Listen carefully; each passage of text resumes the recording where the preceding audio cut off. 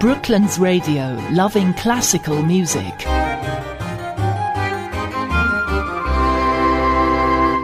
So I have with me today Roy Stratford, who is a long-time conductor, actually, of Woking Symphony Orchestra.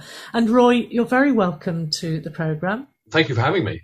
No, my pleasure. And Roy and I have worked together. We've just been discussing, it was right back in early 1991. Yeah, 31 years ago, I think. Yeah. Oh my gosh, don't say that. No.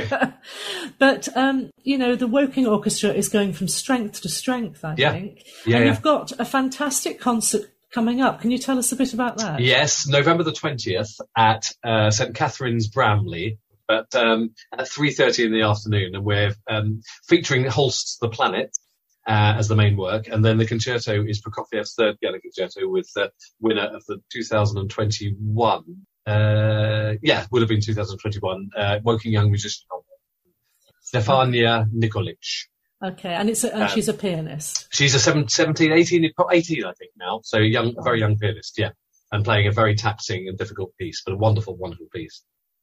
Great. So, I mean, you know, Holst's The Planets is a great, I mean, lots of people know that piece. It's very accessible, isn't it? Yes, it's one of the first pieces I think I got to know. I remember having an LP of it, a Music for Pleasure LP, and I think it's often played to introduce people to children to classical music. And actually, it's the first time I've conducted it, and I think it's the first time we've done it, certainly in my history of with the orchestra.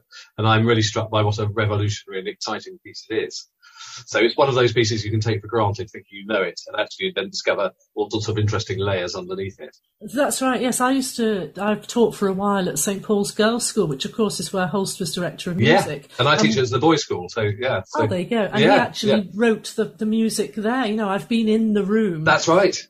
I mean, it's just astonishing. Yeah, he conceived it for two pianos, and he would try it out with pupils and other members of staff, I think. That's right. Which is extraordinary, and then orchestrated it later. So. That's right, and actually recently, St Paul's, the piano, one of the pianos turned up in just somewhere, and somebody contacted the school, and so they've actually put the money together and bought the piano that Holst, one of the pianos. Oh, brilliant! Oh, that's wonderful. Yeah. Delius La Calinda, is there anything to say about that? Yes, that was one of those pieces I hadn't really thought of doing. It's a short orchestral excerpt from his opera Ermelin, and it's really just because the rest of the program, the Prokofiev is quite sort of brittle music in a way, quite very bright and exciting, and the Holst is lots of things, but Delius, another English composer, and it's sort of almost romantic English music. It's really and it's got a most gorgeous tune. I just think it makes a really good opener. And it was suggested by one of our cellists, Daphne Belchin, who is also a librarian. And I thought, I'm going to go with this one, and I'll make it work. And I think it fits really well. So it's a gentle opener to quite a challenging program. Yeah, I was going to ask you about how do you balance your concert programming? Where do you get your ideas from? First of all, I've got lots of my own. But I also am trying to be very democratic, and we have a suggestions list. The members of the orchestra put their suggestions up, and I try and filter them through and come up with a program that works over the year. So I like to include something 20th century at least. And we've done Petrushka, Bartok and Bartok Concerto for Orchestra, which is we were just before the pandemic actually, and that was really, really. I thought the orchestra did themselves amazingly well in a really difficult piece, and loved doing it. And we often find some people are rather a little bit cautious about putting on modern. They might be 80 years old and they feel modern in inverted commas, but actually often the orchestra respond well, and the audience seems to come quite readily. So do you get a decent audience for your concerts? Do you have a fan base? Yeah, we do. I mean, it's been obviously since the pandemic, and we haven't got our home in the HG Wells, so it's been a little bit more tricky, and people have been a bit slow to come out to things. But I think we've exceeded our expectations so far, and we hope to do better. And I hope this particularly next concert well attended, because we've got the girls at school involved as well, so there'll be parents. And also the other thing is we've always had evening concerts before, and having an afternoon concert, I think, might encourage people. They want to come out in the dark, they won't have to do that. You can go home and have a drink and dinner then afterwards, can't you? What about if somebody's listening and is a reasonable instrumentalist or has just moved into the area? What would be the procedure for them if they wanted to join the orchestra?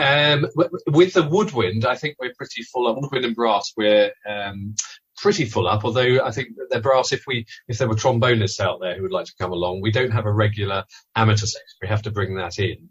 But we've got very good numbers in violins, for example. I think we have nearly 30 violins. So, but if the violas, cellos and basses, they would come along to rehearsal and see if they fit in. We don't have formal auditions. I think people realise by the end of the rehearsal whether they're up to playing or not. And we do. I mean, I think an amateur orchestra has a mixture of standards, and we, there is a toleration of, of certain levels that that can work within an orchestra. So they should contact us and come along and see if they enjoy the rehearsals and see if we enjoy having them as well. So if I had to ask you about a favourite piece of music of yours, have you A, managed to do it with the orchestra, or B, what is that favourite? Maybe? Oh, that's a really impossible question to answer completely. But I mean, because when I was doing the Bartok Concerto for Orchestra, I thought this is my favourite piece, and I sort of like the Planets more, and I thought, well, I love the Planets now. I think by being involved in music, I'm sure you feel the same. You often that often becomes the music that you focus on and you love particularly. And I don't particularly like conducting pieces that I wouldn't feel sympathy with. We're doing the Eroica Symphony in March, and that would be, if I said one of my top pieces, I think that's got to be one of the great written for. Well, Roy, thank you very much, and I Pleasure. really hope that that inspires other people to come along, because in the end, the pandemic has made us armchair listeners sometimes. Yeah, absolutely. And there's nothing like hearing music live. No. So please come along. Yes. Hear it live. And there's nothing like the sound. One of the things, just a quick word about the Orchestra for the Planet. It's enormous orchestra. Enormous. It's as big as orchestra we've ever used, I think.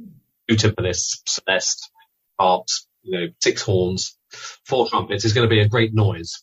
Great, and you actually feel that in your body when you're in the room. Absolutely. Roy, thank you very much. I'm sure we will talk again at some point. Thank you, Janet. Thanks for having me. Brooklands Radio, loving classical music.